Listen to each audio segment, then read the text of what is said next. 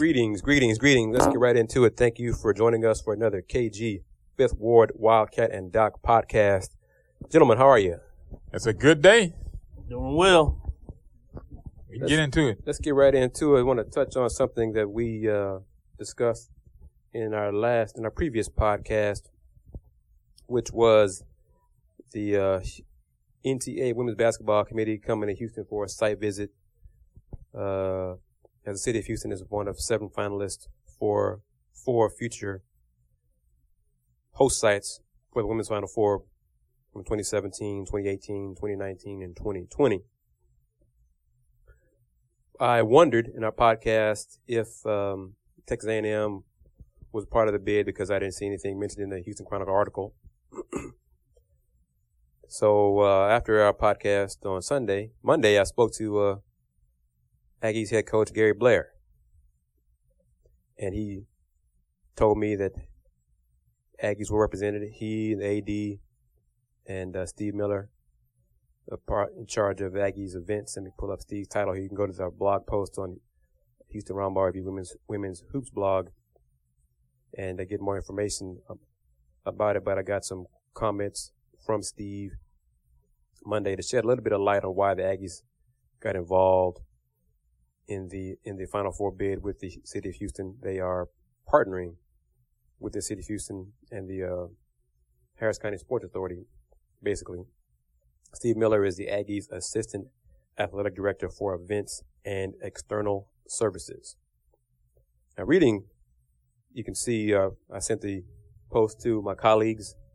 I'm not sure if I had a chance to read what he said, but he goes into some thoughts on the bid process. The Aggies got involved because, as he says, women's basketball is very important at Texas A&M, and it became even more prominent after the Aggies won the 2011 NCAA Women's Basketball Championship.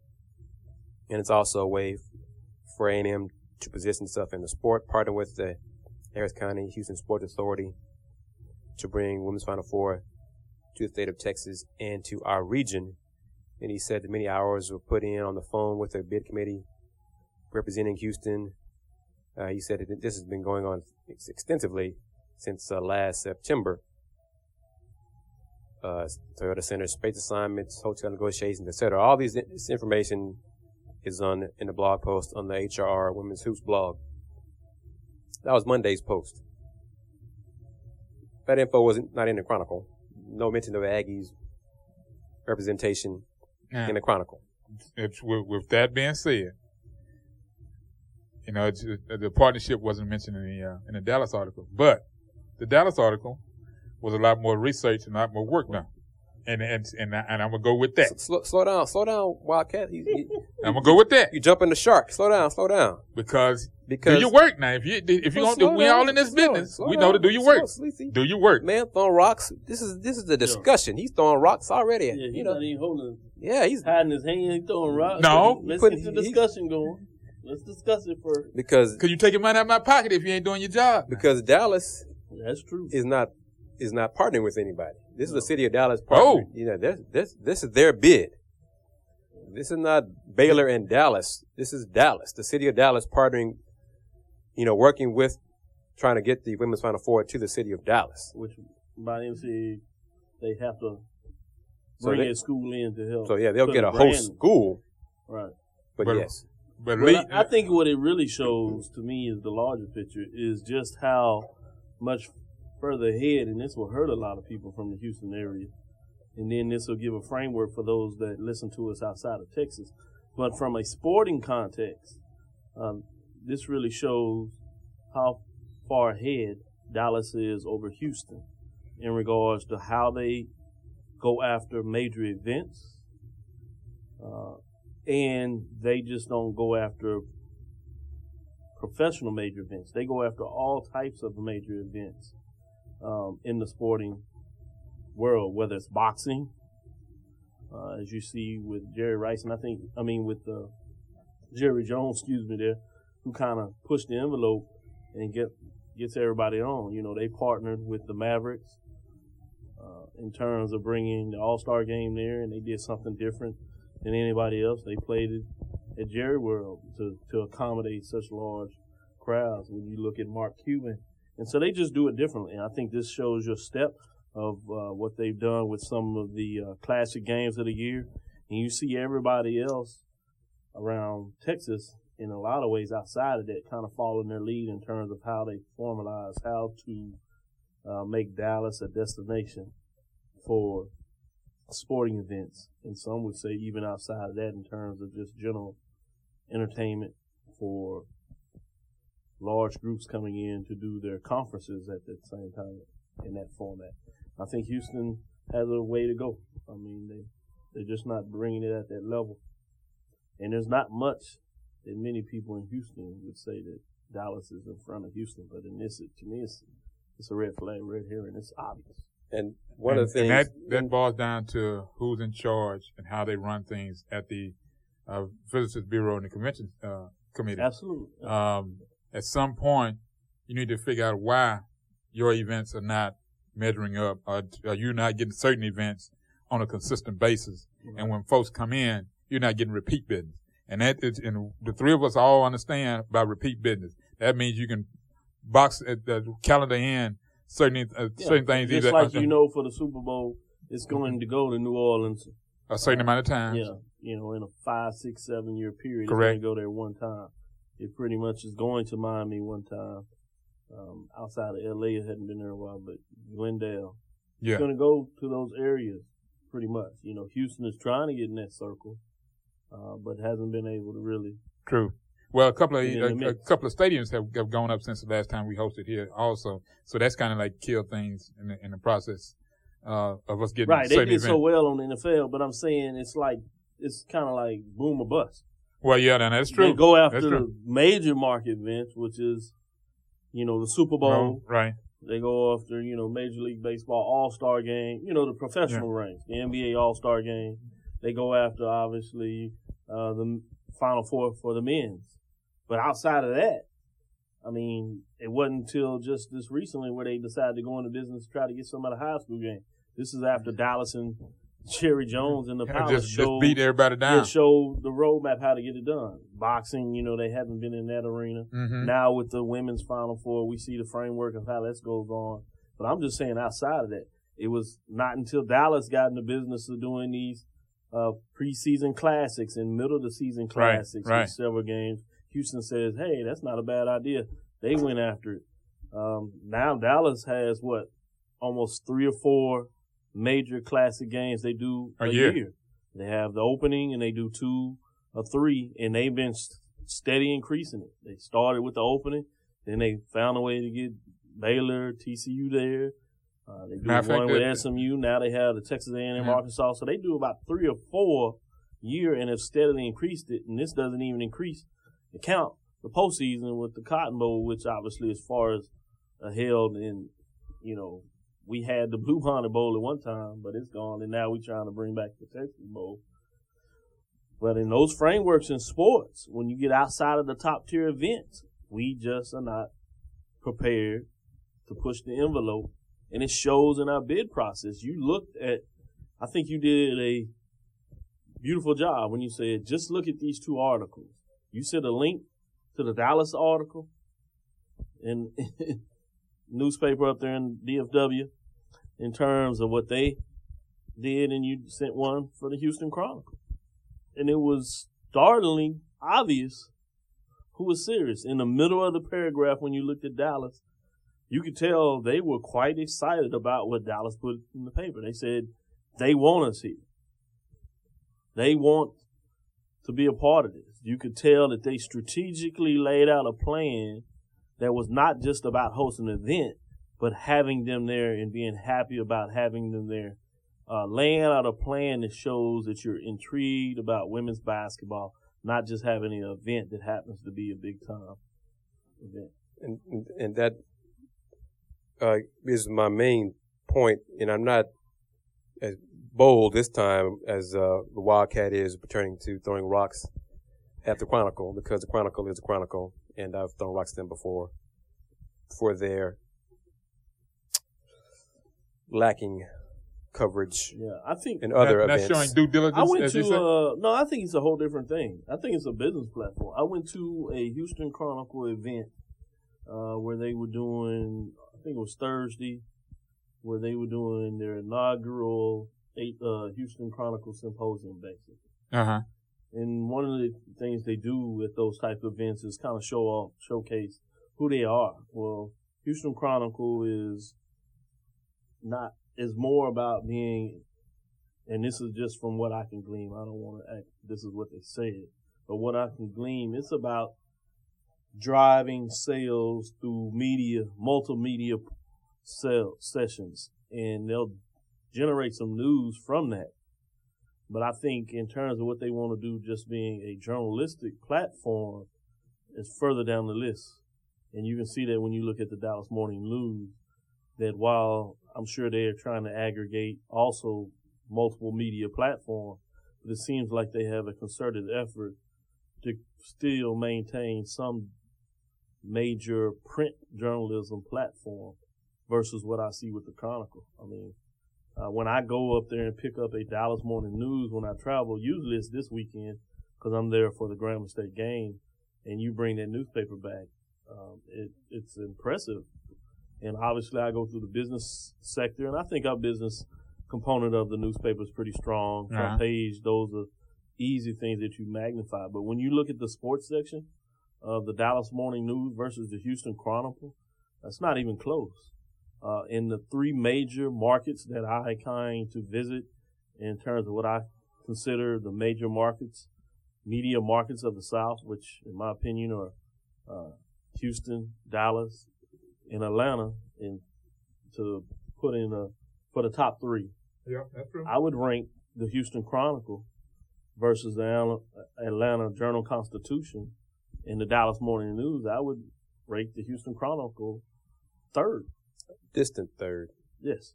And that's only because I'm not putting in any a other fourth or a ones, fifth. Fourth in there. Yeah. So that just tells you the lack of coverage we have from a Chronicle in regards to sports. And it's the major brand in terms of they do a relatively good job when it comes to their professional sports, covering those. But outside of that, they don't go very deep in detail of the work.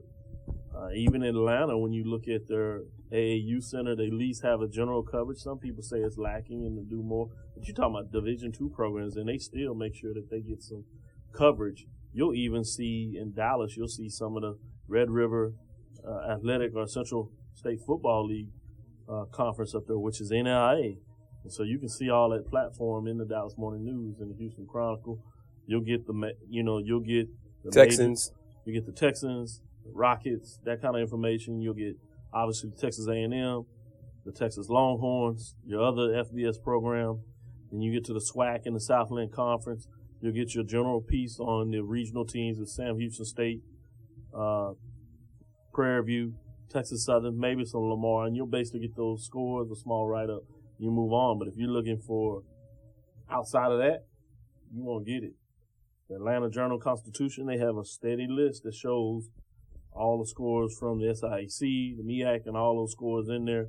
SWAC from that region, the SIAC, which is based out of Atlanta and Birmingham, essentially. They have those scores. They have the Southern Conference in there.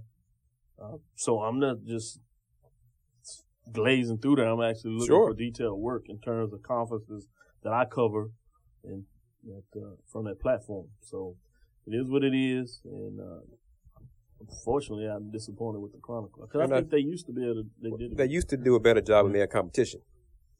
Yeah. And they had Houston Post. Yeah. That was one. And he was putting out 2 papers a day. Per paper. I can understand them cutting on that, but the competition is good. Yeah. But you got the Atlanta Journal-Constitution, which is a merger of a paper base. Sure. You have Dallas in terms. Yeah, that's true. With the Fort Worth Stars. But the Stars, Telegram. But really, the big paper is the Dallas. So it's not that much difference terms. It's the emphasis of what it's the Chronicle. Emphasis of what they want to do. What they want to cover. It's football. It's football. Yeah. And 80% of the time, Rockets get some crumb. Football. Yeah, pro football, high school football, even a little bit more than college football. We can talk about U of H and Rice and TSU and Prairie View because they focus more on the Longhorns and the Aggies than they do, as some U of H alums lament. We're the city team. Yeah, you focus more on the Longhorns and the Aggies than you do us. Right. So they have their focus. And a couple of weeks back, I did on a video interview with one of the Daily Cougar media directors, Chris Sheldon. I think that's, if I remember, and he interned this past summer, paid internship rather, with a Florida Sun-Times, and he talked about how they are more driven toward the digital side rather than the print. I mean, the print is basically it's still out there because there is a readership for folks that ask for it and still pick it up on a regular basis, especially like on the weekends, the Wednesday coupons and advertisement, car dealerships. But they, as a state, the papers are more geared toward the digital aspect, social media. You basically have to do 3 articles when you do go and cover an event. You have to do a photo, do your own photos, a write-up for online and in the print, and a video interview if possible. And that all has to make the next within a certain amount of time period. If not, you're pretty much pushed toward the fluff pages and left to a desk situation back at the city desk. And somewhere along the way, the Chronicle has it in their mind that there's enough readership here in this city to overwhelm what they do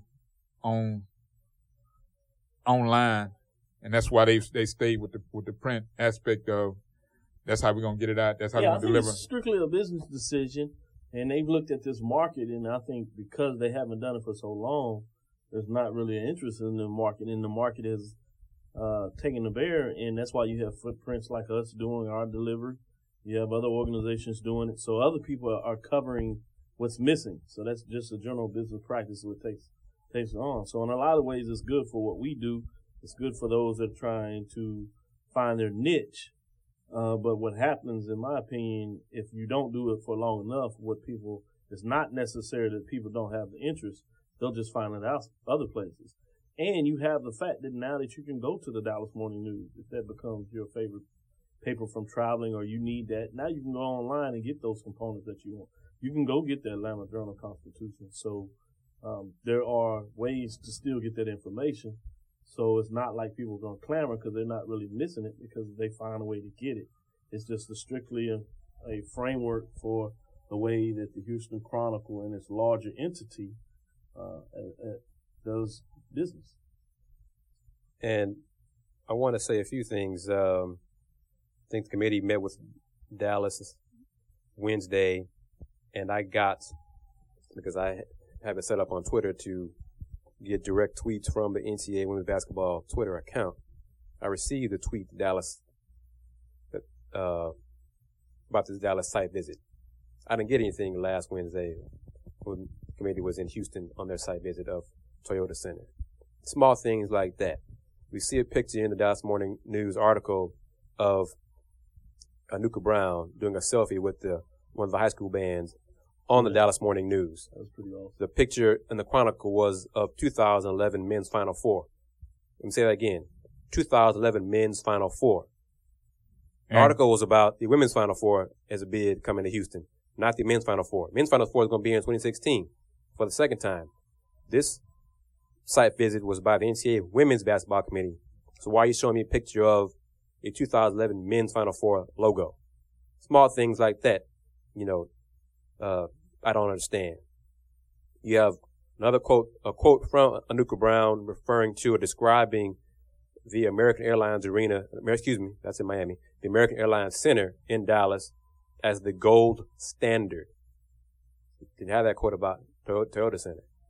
And that bothered me. Another quote there were 5 people quoted in the Dallas article, 3 folks quoted in the Houston Chronicle article. I would be interested to understand the framework of why the American Airlines Center, in their opinion, is the gold standard. You should have had a follow-up question with that. So that's something that's to ask from the Dallas writer why he did not ask. And I'm her sure from his standpoint, he might have asked and they just didn't. Well, I'm saying from his standpoint, yeah. he got what he needed. Right. He really didn't need to know why. I'm just curious because I'd like to compare. Well, and I don't think it's a facility thing. I think it's more in terms of what their eyeballs saw. Not just with the eyeball. I'm thinking it's about the way they were treated. You know? Yes. I agree. If you're not first necessarily just facility, but people don't understand a lot that people partake in terms of facilities. How do you feel? Do they make you feel at home? Because that's the picture that I got from the NCAA committee on Twitter was, I think, from the airport, showing the committee, "Welcome to Dallas." I didn't get that from Houston, so I don't believe that same treatment took place last week. I hope I'm wrong. Right. But I didn't see that via Twitter from the NC Women's account. Yeah. So little things like that. You had a quote from the Dallas president of the Dallas Convention and Visitors Bureau. First thing he says, quote, "Every little thing matters," end quote. So if Houston dropped the ball and didn't do the little things, and Wildcat, you said, I'm not going to call out the person, but you said a person referenced BBVA Compass Stadium rather than Toyota Center in the presentation. That's a fumble right there. If you're trying to woo the NCAA committee, you don't even get the right facility that's going to host the Women's Final Four. That's a fumble. Things like that. Yeah, that's not good. One of the reasons that Dallas believes that they did not get the Women's Final Four when they bid for it in 2008 was because the arena had not hosted high-profile women's sporting events. So what have they done? Dallas has hosted the Women's Basketball Regional and the Women's Big 12 Championship. They went to work. So they strengthened their weaknesses. They went to work. And they went to work. Yep.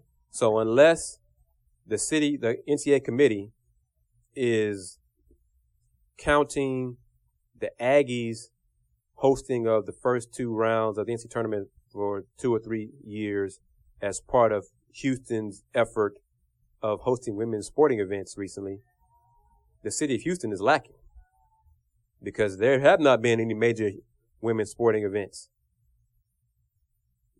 hosted by Houston. None. So little things like that add up. And it was told to me from someone that I respect greatly that that the committee would not award the Final Four to Houston and Dallas.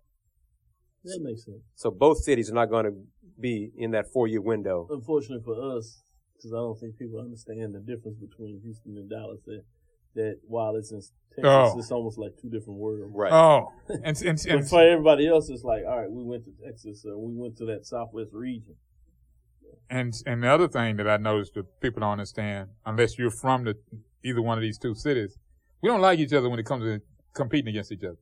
It's almost, it just kills us. It just bothers us to no end to lose to the other. Other than being proud of being Texans, you really would see these two cities as if they were almost in different states.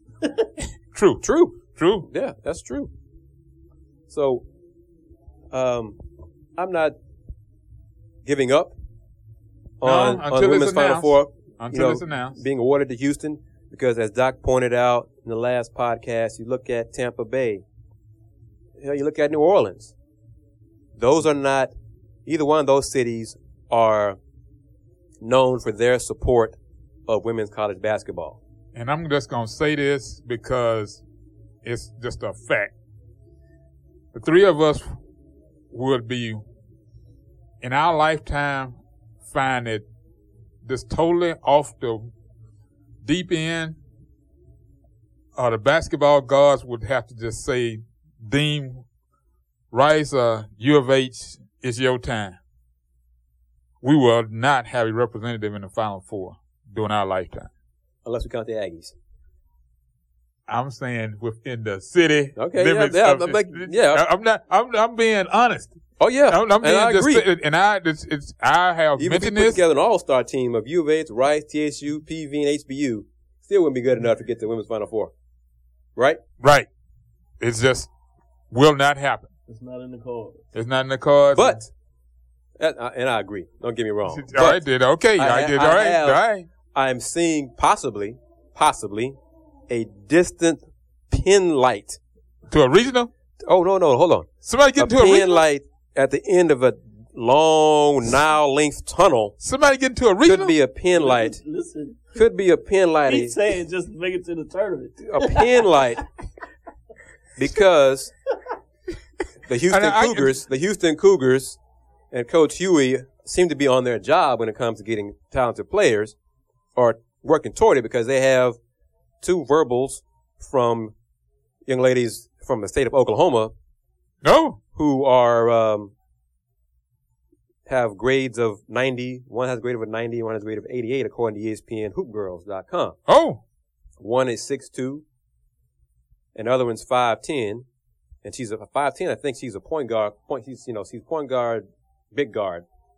So at least that, as you've always said for a while now, that UVA has to get bigger and more athletic. Oh yeah, I agree. So the 60 young ladies' names are, these are verbals, like I said, but I found some articles Friday that referenced Sherayla Brown and Sarethia Hawkins as commitments to University of Houston. Not just verbals, actual commitments. So we'll see how it goes. That class of 2015. So that gives me hope. Sherayla Brown is ranked 17th at her position, according to ESPN Hoop Girls, and Sarethia Hawkins is ranked 62, and that's nationally. Oh, my goodness. So that's why I said a pin light could be maybe coming down at the end of that Nile length tunnel. So maybe this new staff is bringing some talent into the city of Houston. And I will say this. I didn't get names because I was at the U of H UNLV football game tailgating, but I saw Coach Huey and his staff. They were on their job. They had recruits on a visit. Okay. And I'm glad to say many of those recruits were taller than me. Oh. Okay. And I'm 5'10" and a half, 5'11". So these young ladies were taller than me. Okay. So I did let Coach Huey know that we are going to be at the media day for the American. I introduced myself to him because, just worried about having a chance to talk to him face to face. So that was the first time to get a chance. I'm glad to see him and Coach Sampson, the men's basketball staff, taking advantage, supporting fellow U of H sports. They're supporting the football team. So it's good to see everybody there. So I was glad to see the U of H women's basketball staff on their job. Yeah. So that gives me hope. Wow. Really? So that's, like I said, it's a pin light at the end of a long, dark tunnel, but at least they're on their job. And based on, obviously, these are rankings by Hoop Girls. I haven't seen young lady play. And, these ranks could be accurate or they could be wrong, So we have to see that. I need to see them. I need to see how they see them with my own eyes. They got to fit in to see how they play. And they indeed have talent. I will admit, what they've done this summer is totally different than what I've seen since I've been watching. Coach Huey has been much more involved in the community. They have along with the girls. Oh, yes. Not just as a coach. No. He's made a point to have his team, do things for the food bank, do things with, meaning have a mentorship program started. So, and they have a upcoming, I want to get this right, Hoops and Heels classic, an event where it allows women business executives to, interact and learn what is a day in the life of what it's going to be like to be a U of H women's basketball player. It's called Hoops in Heels Fantasy Classic. It's going to be in a few weeks. It's going to take place in October. And there's a price to it, but you basically get an idea of the steps that the Cougars will experience on game day. So it allows women to see what life is like as a U of H women's basketball player. So shoot around, scouting reports, breaking down film, practice drills, etc. And since we're talking about U of H, and since I am a U of H alum, a very proud one, earlier this week, Mack Rhodes. Again? And what is he, the vice president of raising money? That's really what he does well. It's not really that, except for these two hires. Hiring coaches has not been a strength of his. Y'all got sidebars. Y'all got sidebars. He has Vice President for Intercollegiate Athletics is Mr. Rhodes' official title. Okay. But along with Coach Sampson and Coach Huey, they unveiled the renderings Oh, of the new saw that. basketball development facility. $25 million facility. Wow. It's going to be on the corner of Cullen and Holman. I find it And strange expected that to it be went finished there. next year, August 2015. I find it strange that it's going to be on Three that levels. end. I just do. It's at the corner of Cullen and Holman. So it's like right in front Yeah. of Hawthorne. Where the grassy area, yeah, the grassy knoll is on the, between the campus and Hawthorne. It's just, I guess they didn't want it's to, a good area. they didn't want to give up the parking space and that, Right. training school and on the other Right. side. That's basically what it boiled down to. So they broke ground this week. And, I think, because this will not involve any asbestos and not tearing anything down. So get it done in a year's time. I think that should be a reasonable timetable. So 3 Everybody levels. have their own court, huh? You're just talking about a facility. So yeah, it's a facility, and quotes from the press release from Coach Sampson on the men's hoops blog of the Round Bar Review, as well as Coach Huey on the women's hoops blog. But I'm impressed. It's supposed to be almost 53,000 square feet, dedicated practice court for each the men's team and women's team, sports performance and sports medicine areas to be used by both programs on the first level, team areas, including locker rooms and academic film rooms on the second level, and then the coaches' offices and the support staff will be on the third level. So I think it's another example of U of A's trying to do things to finally support athletics and going forward and competing with the the big boys and the big girls. So it looks good. We'll see how it plays off, and you can now show recruits And the put an F renderings now. and say, this This is is where you're coming. going to be. This is coming. This is how it's going to be when you get here. You can put in work here and get better during the off season in this building. So, because we all know the majority of the big time programs have their own Yes. practice facilities to work on their game and improve. So, Weight rooms, training, and everything. so I'm glad to see U of H moving forward. So that's a good thing. And while we're going to end my little U of H segment, to have a moment to hear from our first sponsor, and hopefully not our last, THG Agency. THG Agency is the Heritage Group. It is a fully integrated consulting company focused on sports business, educational management, and leadership services. For more information, give us a call at 281-330-1341 or email us at info@thg-agency.com. You can also visit the website at thg-agency.com. Thanks once again to THG Agency. Thank you for their support, and you'll probably hear from them later on in our podcast. Gentlemen, as we come out of the sponsor spot for THG Agency, let everybody know who you are and where they can find you on the internet. I am Jerry L. Woodley Jr. You can find me on the social media platform, TweetDeck, at Twitter, Facebook, JL Woodley 1. You can find me at also on YouTube, my interviews on YouTube, Blogger, my write-ups at AKSV, the CSR, the College Sports Reporter. Yes, I'm Dr. Kenyatta Cavill, the sports professor. You can find me on the social media platforms, Twitter, Instagram, Facebook at Dr. Kenyatta Cavill, DrKenyatta Cavil. That's Dr. Kenyatta Cavill, DrKenyatta Cavil. You can find me at the College Sporting News as we deliver HBCU sporting news on Inside HBCU Huddle. As that website is being reintroduced, you'll find content there. You can also find me in terms of a new radio show that we're doing every Tuesday at KCOHradio.com. You can pick it up on the internet. It's 12:30 a.m. for those in the local area, from 7 to 8 every Tuesday, right after the legendary Ralph Cooper's Sports Wrap. traditionally from 5 to 7 throughout the week. And I am KG of the Houston Roundball Review. Website is HoustonRoundballReview.com and also www.THEHRR.com. You can find me on Twitter at THEHR Review. Once again, that's THEHR Review. On Instagram at Houston Roundball Review, as well as YouTube, Houston Roundball Review, the YouTube channel. We have a Facebook page for our podcast. Just look it up, KG, Fifth Ward Wildcat, and Doc on Facebook. We try to update you on the upcoming podcasts. Don't be shy about asking us questions, suggesting topics you want us to discuss. Visit the Facebook page, KG, Fifth Ward Wildcat, and Doc on Facebook.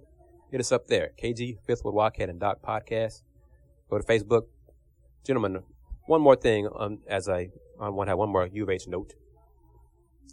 Cougars announced that there's going to be a U of H men's basketball tip-off dinner on November 5th, featuring head coach Kelvin Sampson and two gentlemen who are quite famous. Hall of Famers. Thank you, sir. Hall of Famers. Hall of Famers. Akeem Olajuwon and Clyde Drexler. You can auction to sit at the tables of Coach Sampson, Clyde, and Akeem. Seats at Sampson's, Dreams, and Drexler's tables will be up for bid online at uhcougars.com starting noon on Monday, which is September 29th, and will end on October 20th. Once again, the tip-off dinner will take place November 5th.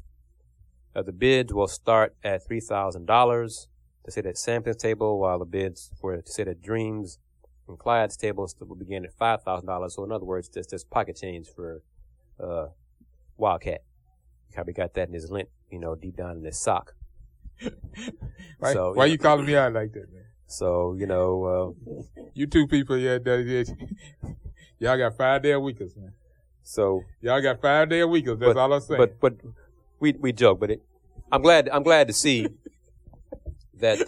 That's what we do here, folks. No, we're having fun with it. But we have. I'm glad to see that Coach Sampson and Clyde and Dream there's going to be a tip-off dinner. It's a way to market, promote the U of H basketball, as well as connect, network, sell tickets for this upcoming season. So it's a good idea.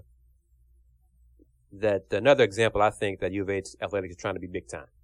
I'm just happy that Akeem is included in all of this, because you and I both know for a long while that was silence on both sides. And there was a reason for that, which we won't get into. But yes, but there were bridges burned in the past between U of H administration and U of H athletes. So bridges have been built and or repaired to connect and reconnect with the legends. So that's great. I'm glad to see that. That's very important. And it's important. Thank you. Doc, if you don't mind, sir, share with us some HBCU information. Yes, the biggest thing out there in terms of HBCU world today are some major matchups that feature top 10 teams going at each other. You have most of the games are later on the schedule in the SWAC. You did have a early matchup that created a A&T going into Howard, going to the National Capital in Washington, which was the MEAC major game of the week, which featured North Carolina A&T ranked number 3, which is the highest ranked program in North Carolina in regards to HBCU programs. So they continue to get it done at the major league level. I should say that they were beating up on Howard pretty solidly in the fourth quarter there. So that's something to keep your eyes on. The major ones, though, that are coming later is number 1, Texas Southern University travels to number 3. Number 1 in what, sir? In Dr. Cavill's HBCU major top 10. Say that again. Poll. Number 1 in what? Dr. Cavill's HBCU major division top 10 poll ranking this week. Texas Southern 4-0, 2-0 in the conference race. Travel. They head on the road to Montgomery to a number 3 Alabama State Hornets team that is 3-1 on the season, 2-0 in the conference race. Many people believe Alabama State is the team that's going to make a run at a SWAC championship and a national HBCU championship. Some would say they're stronger than the Texas Southern Tigers, but that's why you play the games. It'll be interesting, but this is definitely a chance for Texas Southern to show the validity of their number one ranking. We'll see if it holds off. Another one that is also intriguing for those around the Houston area as well for a lot of reasons, not necessarily because of the team, but because of a player on the team. Number 5, Alcorn State Braves, led by quarterback John Gibbs Jr., right here out of Houston. Look at D. Washington. Yep. Is leading the Braves. He's led them to a 3-1 record, 1-0 in the conference plays. They host number 9 Southern Jaguars, again, of Dr. Phil's HBCU Major Division Top 10 poll rankings for this week. Southern Jaguars are 2-2, 1-0 in the conference race, as we know. They beat up on Prairie View this past weekend. As a side note, Prairie View is up in Dallas this week at the State Fair Classic. They're taking on a Grambling team that had a major upset last weekend, defeating Jackson State. So they're coming in with a little mojo. They equaled their victories of last year, so it'll be interesting to see if they can continue their winning ways as they play Prairie View, who's desperately trying to get in the win column as they're 0-2 in terms of conference race heading in that game. But more on the top 10 ranking between Southern Jaguars. This is a big game. Alcorn State Braves want to make a statement that they are a top 5 program. They want to show that they're going to play havoc against Alabama State. Remember, later in this year, Alabama State Hornets have to actually travel to the reservation. For those that are not aware of it, that is actually what they call. It's going to be interesting going down to Brave Land. Yeah, the home site of the Alcorn State Braves. You hear them talk about the reservation. So while Southern's there this weekend today, Southern will actually, Alabama State will have to travel there later. So this is a chance for the Braves to make a statement. This game between Southern and Alcorn go way back. They don't like each other. You're talking about border wars between states. People obviously focus quite a bit on the Jackson State-Southern rival, and that's mostly because both teams have found a way to find their ways into championships. But in terms of more bitter rivals, in terms of closeness, Alcorn is nowhere from Baton Rouge, and so they fill up each other's stadiums and they travel well. They have some very intense rivalries that goes back and forth down there. So this is going to be a beautiful game. For those that have it, it'll actually be broadcast on ESPN3. That's basically the internet station for ESPN. So if you want to watch that, you'll see that game if you have that package to be able to go to ESPN3 on air. Let's take a look at mid-major level. Many of those games were played earlier, so you'll have some outcomes. I won't necessarily give them away now. Give you some time to think about it. But you have a number 5 Virginia Union Panthers traveling to take on number 10 Johnson C. Smith Golden Bulls. The Panthers are 2-1, 1-0 in terms of CIAA race. Johnson C. Smith Golden Bulls have not played a conference game, and they come into game 1 and 2, but they're really solid as well in terms of what they do. It'll be interesting to see what Virginia Union does in that game. They were winning early in the game. Another one to keep your eye on is the fact, I can give you a final on this, Livingston Blue Bears, who are ranked up there in the mid-major division polls at number 2, and a lot of people are trying to figure out if they're for real. They played Bowie State, who is not ranked, but Bowie State has lost their last 3 games to a total points of about 9. So they played some stiff competition, played really well, but seems like they're in one of those seasons where they're going to take heartbreak. They lost on the last second field goal with time remaining to Livingston. Livingston remains undefeated, 4-0, so they're making a statement there. And one of the reasons I bring them up in terms of that is Darrell Williams is the coach. Darrell Williams was the coach, was the offensive coordinator, assistant coach under our very own Cole. I thought that name sounded familiar. So give you some kudos to Darrell Williams, who is taking the leadership of the Blue Bears, and good job. Got a chance to be the head coach, something he's always wanted to do. And one thing put about a program together, and now look at him, 4-0. Working with Johnny Cole, he figured out an offense. That's for sure. He learned how to score. Some kudos to him. Give him some credit there in terms of what's going on. Let's head on down back south into the SIAC for another classic matchup. This is top 10 matchup, number 7 Fort Valley State Wildcats 2-1 on the season, 1-0 in the conference race versus Benedict Tigers, who are number 6, 2-1 as well, also 1-0 in the conference. Benedict Tigers is hosting that in Columbia, South Carolina this weekend, so be interesting. Fort Valley State would like to continue their winning ways as much as Benedict. Benedict is going to try to make a run at the Eastern Division of the SIAC, so that's one to keep your eyes on in terms of see what goes on, who gets the edge, early season edge in the SIAC race. And that'll do it pretty much for the HBCU report. Some fabulous matchups for this weekend in terms of what's going on. I definitely plan to get on the internet and listen to some blogs and catch that ESPN.com game between Southern and Alcorn, as well as try to keep an ear to what's going on in Dallas with Grambling and Prairie View to give you the latest and see how it shakes up the polls that will be released tomorrow evening, first thing Monday as well.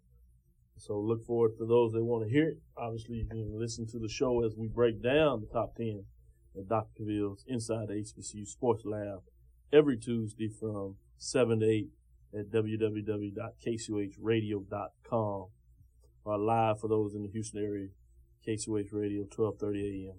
Doc, some good things happened at Grambling this past week. They did some new hirings. Can you inform us of what transpired? Yes, they went into the basketball arena. They're going to see if they can get back into the basketball business. You see what they did in terms of the football business. They hired both men's and women's coach, pretty solid coaches. In terms of those ranks, you can bring out the names, give everybody the names on those coaches and where you know them from. A lot of people in this area are kind of happy about the announcement and have some. Sean Walker is a new men's basketball head coach for Grambling State. And then Nadine, last name is D-O-M-O-N-D, Demond, was hired as women's coach. And Wildcat.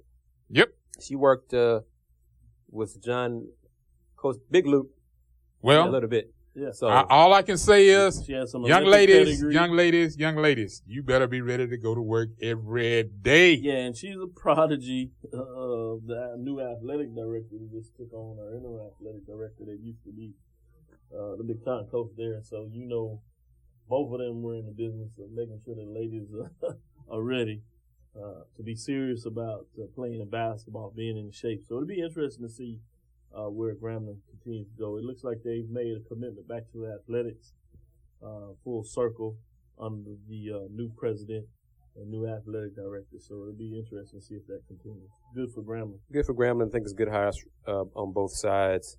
They both have experience. And Wildcat made a joke. I won't get into it, but a joke about the men's hire. But no, it was not. Yeah, I was definitely happy to find that out, because I would have been upset. But this is September, almost October. It's almost I'm just time gonna say that for practice to start. So it's a late hire on both sides. Yeah. The season is getting ready to get started, and and I think the women's coaches actually announced, but I think this announcement is more about board approval. They've been through the process. Okay. Kind of announced over the summer. But this is more of an official announcement based on the board approval type of place. So they've been there. But been there, right. Even when they got there in the summer, you would say that was late too. Yeah. But it's not as late as you think it is. And traditionally in HBCU sports, you do wait until the end of the year to kind of create the space from the dead money, oftentimes because the last coach was fired, or sometimes they wait until his tenure is up in terms of his contract before they release him and not renew it. And that's oftentimes why these coaching searches go on for so long, or why you see the fact that HBCU have coaches come in late.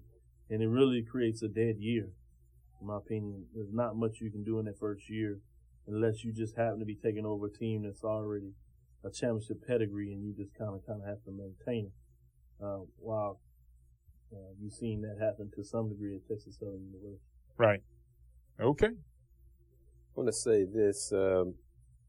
We know Team USA on the men's side won the World Cup of basketball. Women's World Championship began today in Istanbul, Turkey. And who was coaching?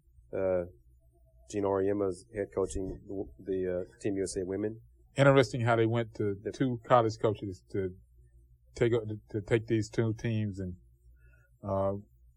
Basketball USA has decided to go that route as far as head coaches to going and competing overseas. I'm intrigued about that too, but I'm not sure if it's much more about their skill set. Well, both of them are obviously solid, and nobody can really question that. I just think that the professional level now is so much about business and so much year-round. Uh-huh. To take them coaches outside of that sector is not realistic anymore in terms of them having to alleviate the duties. So I think the best people they can get involved in that is get some of the best coaches at the collegiate level, because of dead period and the way the NCAA works, is that they're not necessarily committed like you see at the professional level, where now almost any sport at the professional level is really 365 days a year. Very little time for nuances. As we're speaking, you just seen the basketball cycle heading up this past Friday as everybody were getting into camps and things of that nature. So it's Except the Rockets. It's already cycled. Rockets start media day on Monday. Really? Not Friday or Saturday. Really? They started on a Monday. Really? So September 29th Is will that be a media marketing day. thing such that You have to ask the professional over here. Attention, or is I know it's normally been on Saturdays. I know that. Yeah. It's been on the weekends. Recently, it's been on the weekends. Yes. Right, but I'm saying that theoretically, if you look at it, it may be the framework that you're saying, hey, let's get outside of everybody else getting this action and find a way to get. And I think in previous years it might have been a good idea. different than everybody else due to if they had the game over international preseason game, something like that. So that allowed them to delay the time. So I'm not sure. They don't have no international preseason games this season, so I'm not really sure why they're doing it on Monday. Because years ago, I've been covering Rockets for 20 years. They used to be during the week. So just recently, in the last probably 5 years, they moved to Friday or Saturday. I just imagine a lot of people are trying to be more strategic in terms of getting the news out. And so if there's any way that you can separate yourself to some degree and kind of get your own private time, the better. So, that's fine. And I will be able to attend. The job has allowed me to participate. So I'll be there on Monday. That's the important thing in that. Before we go too far, I think there's something I want to kind of point out that I thought was interesting in regards that ties in to some degree with the World Cup. Obviously, we were talking about from basketball, but from a soccer analogy, a lot of people are asking the questions in regards to right after the World Cup, people got excited, to what degree is soccer getting a platform or getting a seed in the country. But there's a report just out by MLS, the commissioner there, that said he was on Twitter talking about thanking the MLS fans for setting a new record for sellouts in a season. Today's match in Toronto was the 113th sold-out game this year. So I think that says a lot about MLS. Wow. Continue to expand. Wow. And just another example that soccer is taking a foothold. And it's going to be interesting to follow this as people are talking about how is the impact in regards to what the NFL is going through now to kind of tie us in together. I think the greater impact issue that you're going to see is the concussion. But I think this is going to be a side issue that may not really impact the NFL in terms of financial dollars, especially immediately. It is negative, but in terms of television ratings, most people would suggest that it really hasn't hit the NFL in terms of hurting where they would want to hemorrhage, which is in terms of people watching. But it's no question that moms, and to some degree obviously fathers supporting that, is that the Little League numbers are dwindling in terms of that financially.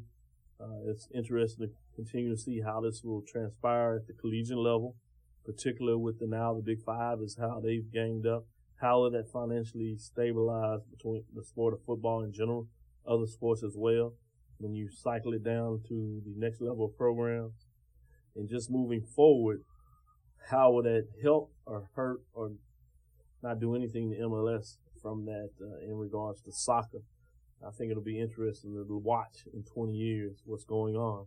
This is behind the doors with Major League Baseball as they start to enter into the Winter Classic. Obviously, the fact that as the commissioner retires and goes out, is the fact that he's still commissioning some legends of the game, I would say, in regards to how to speed up the game. Yes. I'm not sure if you can really do it other than being really modernized, and I just think baseball folks are not doing that, is when you literally set a clock in terms of a pitch counter, not letting the baseball player hit a gun out there, and I don't see that changing. It's just too much to do. Keep the batters in the batter's box. That's what I was saying. Instead of adjusting their cups and their gloves and their helmet every time a pitch is thrown.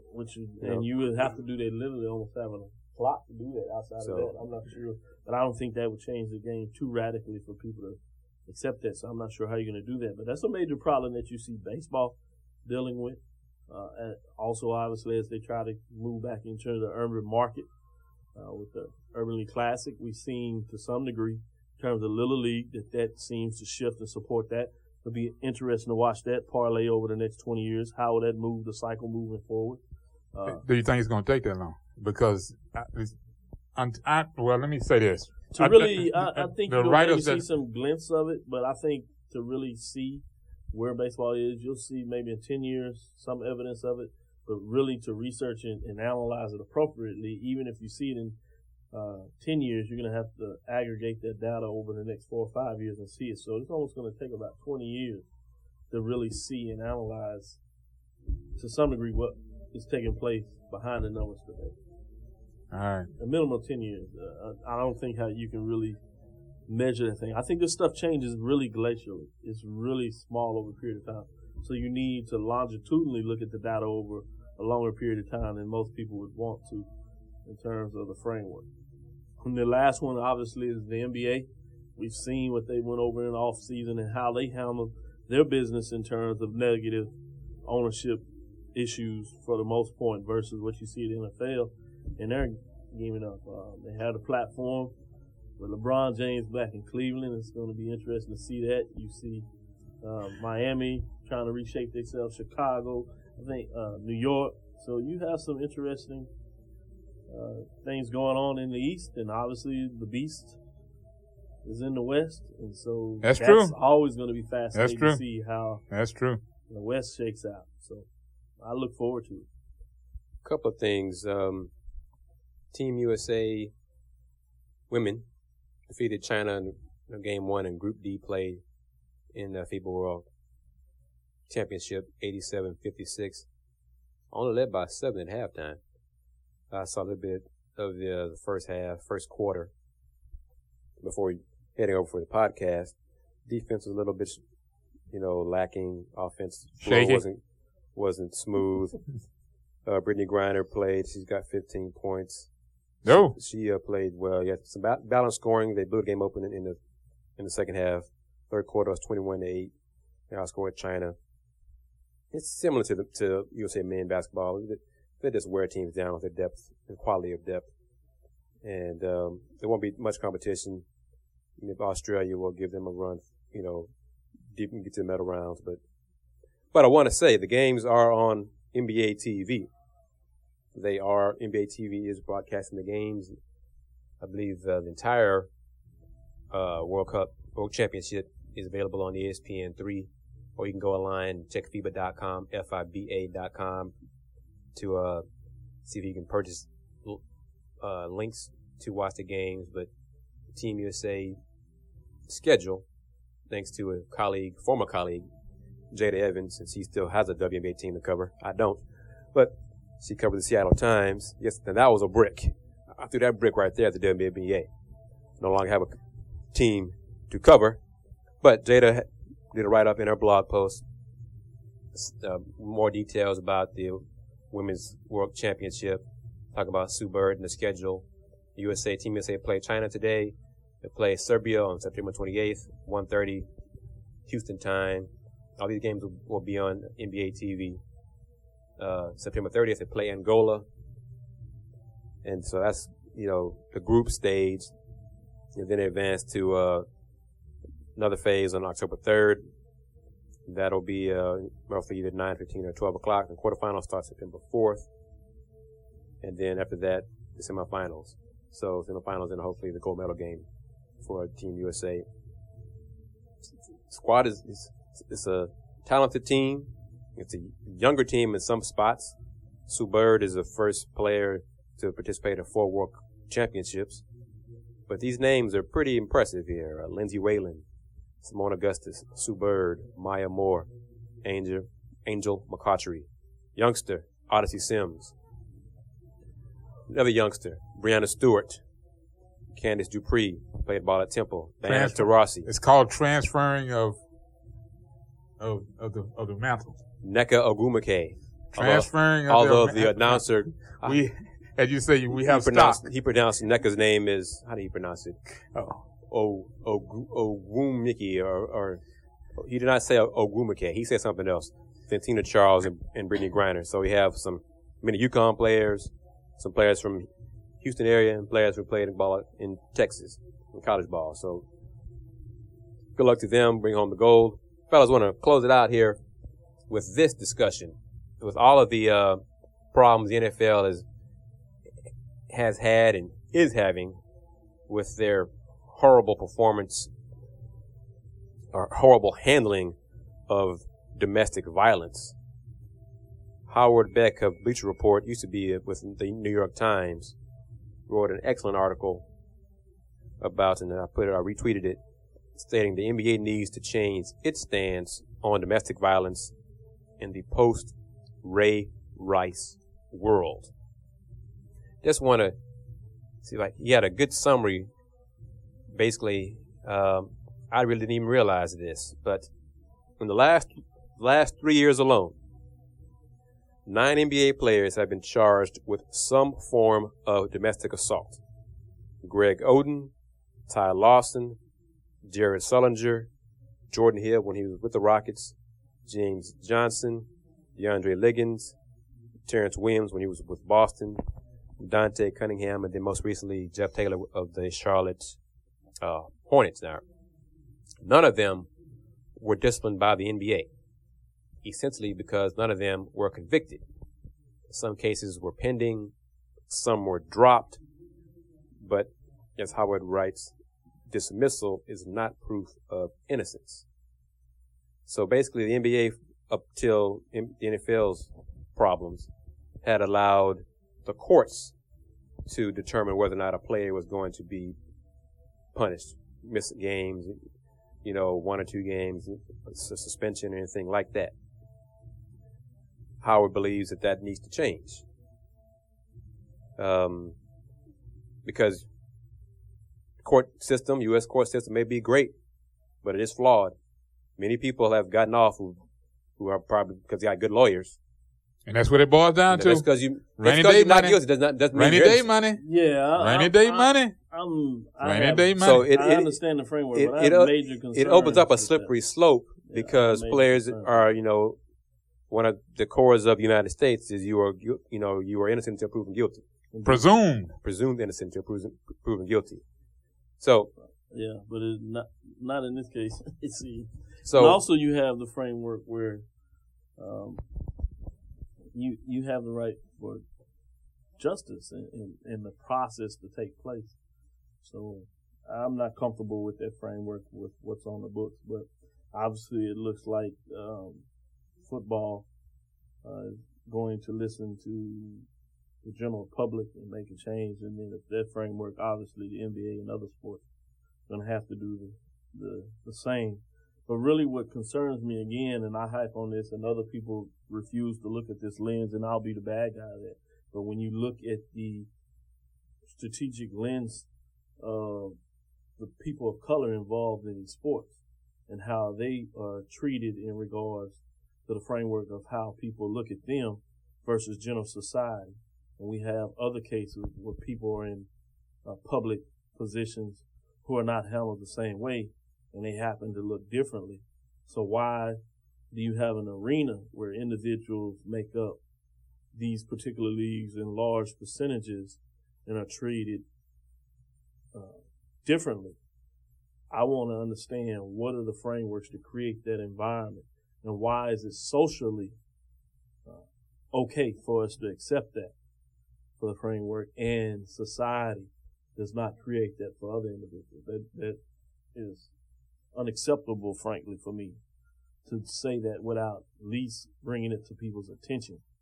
And again, I'm of the framework, if this is the way society is going to go in general, I think there are some rational frameworks that you can look at that and see this as positive for the safety of women overall. And in my general framework, violence of any kind is unjust. But I want the same type of energy and disposable disposition in regards to sports in terms of other parts of society, whether it's entertainment or in the political arena. I want to see that same type of robust passion equate to that. And I just don't see it. So are you saying you want to see the same uproar that we saw with everybody saw the video of Ray Rice? You want to see it if John Smith knocks out his wife? Correct. Okay. Our fiance. Our girlfriend. No, John Q. Public. Correct. Or, I want to see or Jill Q. Public. Right. The same type of reverence of needing to change society for the better. But I want to see that same type of reverence, that same type of discourse at every level. But I particularly want to see it in terms of political entertainment individuals, the same discourse. That may be people of different ethnicities. Again, I look at this through a lens that says, why do individuals that happen to be of one color, if they do criminality, obviously I'm of an individual that believes that they should be punished and due process should take place. But I don't see why that punishment should be any harsher than somebody else of a different ethnicity. And that continues to see a lens that I see all the time. And it's frustrating to see that when often people overlook it because they polarize it in terms of a lens of just sport differently from others. And it's just unfortunate that we live in a society where oftentimes color, obviously socioeconomic status, still means a lot. Well put. And let me say this. One of the tenets of the article by Howard Beck is he doesn't believe the NBA should wait for the legal system. And one of the 9 players that he cited was Jared Sullinger of the Boston Celtics. Celtics president Danny Ainge suspended Sullinger without waiting for the NBA to mete out any punishment, because Danny Ainge said, quote, Jared, quote, failed to meet the high expectations we have for all Celtics employees, end quote. Unless it's taken care of from the person in charge. Well, I mean, that's one thing he said. He said all employees. So from that standpoint, all employees are going to be treated like that. As long as he's consistent in meeting out that punishment. I think and it's probably as long as he's in charge. Because the next person in would have to. Which is true. A different mindset. Because other NBA teams, I don't believe that any of the other 8 teams have had players suspended their players. Well, it goes back. 8 players who were involved in domestic assault were suspended by their teams. Danny Ainge kind of stands alone. No team took it upon itself to handle any punishment for their own play. When Jordan Hill was at Rocket and had his issue, Rockets didn't do anything with him. And it was pretty much squashed, hushed. There wasn't a big big banner headline in the paper the next day. So it was mentioned, over and done with, bam. And that goes back to what you said. Unless there's a policy in place at companies, until it actually happens, they just face it as it comes. And if it's gets into the pocket, then there's an issue. And if not, we're moving on. And here's what Howard Beck says. It's a player's conduct that matters, not whether a prosecutor can build an airtight case. Howard Beck wants Adam Silver, commissioner of the NBA, to follow Danny Ainge's example. If the NBA can reasonably conclude that something happened, it can and must act. The NBA has no obligation to prove a crime beyond a reasonable doubt. only that the player's conduct was wrongful and detrimental to the league. And the NBA has the ability to conduct within limits its own investigation through its own security division, which is stocked with retired police detectives and FBI agents. Those agents can interview witnesses, including the alleged victim, and review police reports, photos of injuries, and any other available evidence. Well, that says a lot. It says a lot about the individual, a lot about the company, a lot about the program. Real quick. And again, this is a changing paradigm shift in the landscape. So it'll definitely be interesting to see how this moves forward. And again, it'll be interesting to see how much of this platform in terms of this new shift will start to shift into other frameworks of society in terms of politics, entertainment, and people in general in terms of corporations making these business decisions. How will this move forward?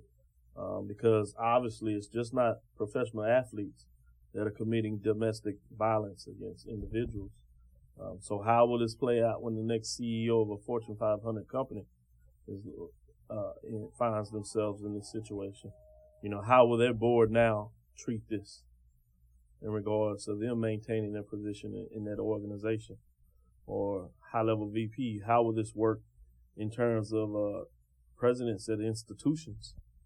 How will, at the college level, how will this play out?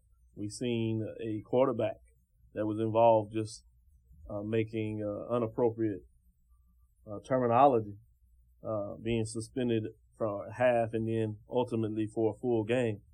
So again, where will this go? And then you have the framework, and people may not want to looking at this, and they may want to see this through one lens.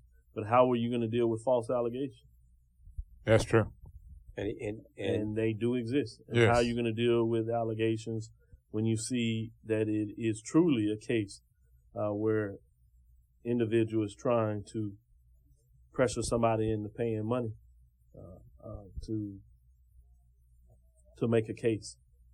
So it's going to be interesting to see how this totally goes, how long this will play out. Is this something that is just a current and immediate framework in terms of society being flush with a horrible visual scene? Was this something that will truly be long-lasting, or is it just impediment of the moment? I think it's fascinating to watch what's taking place right now in our society. And one last thing from this article, and Howard Beck he acknowledges what you just brought up, Doc. He says, will someone file a false charge? Will a wife or girlfriend lie to police as a means of extortion or retaliation? Perhaps. But it is unreasonable, indeed dangerous and irresponsible to presume that every dropped case was the result of a false charge. Yes, but in our society of law, usually it's not about getting everybody, it's about getting it right. So you don't prosecute people, well, we do prosecute people, but you don't lock people up, or like you said, our laws suggest that you're innocent until proven guilty. So part of that is not because we want to make sure that we let those guilty people go free. It's about making sure you don't let innocent people be charged in punishment. And in fact, he's actually going totally against the precipice of what we have in terms of our social justice system, in terms of the law. So it's intriguing that our moral and ethical society is changing so much that it's becoming totally opposite of what we do in terms of the practicality of law. Right. And I think he does a good job balancing that, because he says 9 NBA players have been accused of domestic violence in the last 3 years. Were all of those women lying? Or is it more likely that some or several of these players were in fact guilty of assault, but evaded punishment because of a broken justice system and the league office that abdicated its responsibility? There will be some resistance to change, an impulse to protect players' current rights, and any new policy will require union participation. And the new executive director of the NBA Players Association, Michelle Roberts, and Commissioner Silver have already said that they're going to take a fresh look at their policies in the league. His terminology he's using in terms of protecting one's rights, but you're going to want to take away some rights to protect somebody else's rights. Oh no, but so in his conclusion, he says these are complicated issues to be sure. The NBA cannot rush to judgment for the sake of public relations. It cannot act on accusations alone. Players' civil rights must be respected, but so must the rights and welfare of the women in their lives, and it's impossible to argue that the NBA has sufficiently done so. I agree with In his brief time as commissioner, Silver has proved more progressive than his mentor David Stern and less beholden to long-held practices. One can only hope that his fresh look will result in a more principled and muscular stand against domestic violence. The NBA can do better. We shouldn't need a videotape. And on that note, I have one more word from THG Agency. THG Agency is the Heritage Group. It is a fully integrated consulting company focused on sports business, educational management, and leadership services. For more information, give us a call at 281-330-1341 or email us at info@thg-agency.com. You can also visit the website at thg-agency.com. Thanks again to THG Agency for their support and of our podcast. And the fellas, we wind it down here. Remind folks how they can find you on the internet. Once again, Blogspot, Blogger, YouTube, AKSV, the CSR, the College Sports Reporter, TweetDeck, Twitter, Facebook, J.L. Woodley 1, Jerry Lee Woodley Jr. Doc? Yes, again, you can follow me on the social media platforms at Dr. Kenyatta Cavil, DrKenyatta Cavil. Again, it's DrKenyatta Cavil. You can email me directly at kcavil@thg-agency.com. You can also listen to me every Tuesday on www.kchuhradio.com in terms of Inside the HBC Sports Lab. You can catch me on Onidon, www.onidon.com. That's ONNIDAN.com in regards to the top 10 being released on Mondays for football and basketball. Obviously, those are the places you can catch me in regards to our reports. And I am KG of the Houston Roundball Review, HoustonRoundballReview.com. Houston Roundball Review on Instagram, Houston Roundball Review on YouTube. We have our KG Fifth Water Wildcat and Doc Podcast Facebook page. You can check out for updates and ask us questions, suggest topics for us if you'd like us to discuss. I'm on Twitter at THEHR Review. And we don't shy away from the tough questions. We do not. Just a few things here, sir. Wrap it up here. The Rice Owls are playing Southern Miss this evening. Kickoff is at 6 p.m. in Hattiesburg. HBU Huskies football team At home, is at home for family weekend, 7 p.m. at Husky Stadium. opening conference game. Coming off their 72-6 thumping of Texas College. Anything you want to say about football, sir? We'll talk Texans later on because that's pro stuff, and Yeah. Ryan Fitzpatrick is Ryan Fitzpatrick. He'll do what he does. Have a good game here and there, didn't stink it up like he did against the Giants. U of H is off this weekend. They'll start back up conference play Thursday on Thursday at 6:00 p.m. ESPN. at TDECU Stadium. at UCF. God, that's a lot. That's a lot to say. That's good. But they're playing UCF. They're playing a good team. A good team. Kickoff is at 6 They're playing p.m. a good team. So it means they're Not going just a good team. probably going to lose. So I'm just saying that. Like I said, they playing a good team. I hope I'm wrong. But kickoff is at 6 p.m. Again, we'll be on ESPN. Good luck to Coach Levine and the football team, Donald Korn and Joy Imbu and et cetera. Hopefully U of H will use a balanced effort and not abandon the run after one quarter of football. would still They got to boggle figure the that line. out. They've got to figure that out. Figure out hell. You run the ball. If it's working, you run the ball. Just because you're down by 16 points after the first quarter does not mean you give up running the football. You can't put the ball on the ground. Can't have turnovers. You got to stay in the game. Am I correct, Doc? Yeah, definitely. You got to find a way not to turn on the ball. The quickest way to lose the game is to turn over. Obviously, you need to play sound on the defensive side, and you need to cut down on the penalties. And those are all the things that are hurting Prairie View right now as well. okay. All right. That answered that question. In the AC, earlier today, my goodness, SMU was shut out again. They lost to TCU 56-0. USF lost to Wisconsin 27-10. Rutgers, former member of the AC, beat new member of the AC, Tulane 31-6. So it's not a big day, not a ringing endorsement for football in the American Athletic Conference. Thus, we call them the AC. They are the American once basketball season begins, and they have much better teams and are able to compete and win on a national level in basketball. Right now, the two teams to be noticeable of in the AC is ECU, the rough man, Coach Ruffin, and UCF. Both those teams are good teams, which they are good teams. Which They're means not just they will good teams. probably beat the Cougars when they play them. So I'm going to wrap it up on that note. You got something to say, sir? One that's on a sad note, but also on a note, taking our prayers to North Central Texas College. Their softball team was on their way back home on last evening from a scrimmage against Southern Nazarene University in Bethany, Oklahoma, and they lost a couple of team members. Quite a few were injured in a 18-wheeler and minibus accident on their way back to Gainesville, Texas. Pray for the program and pray for the families and all that lost loved ones in that evening. Yeah, my condolences to all involved.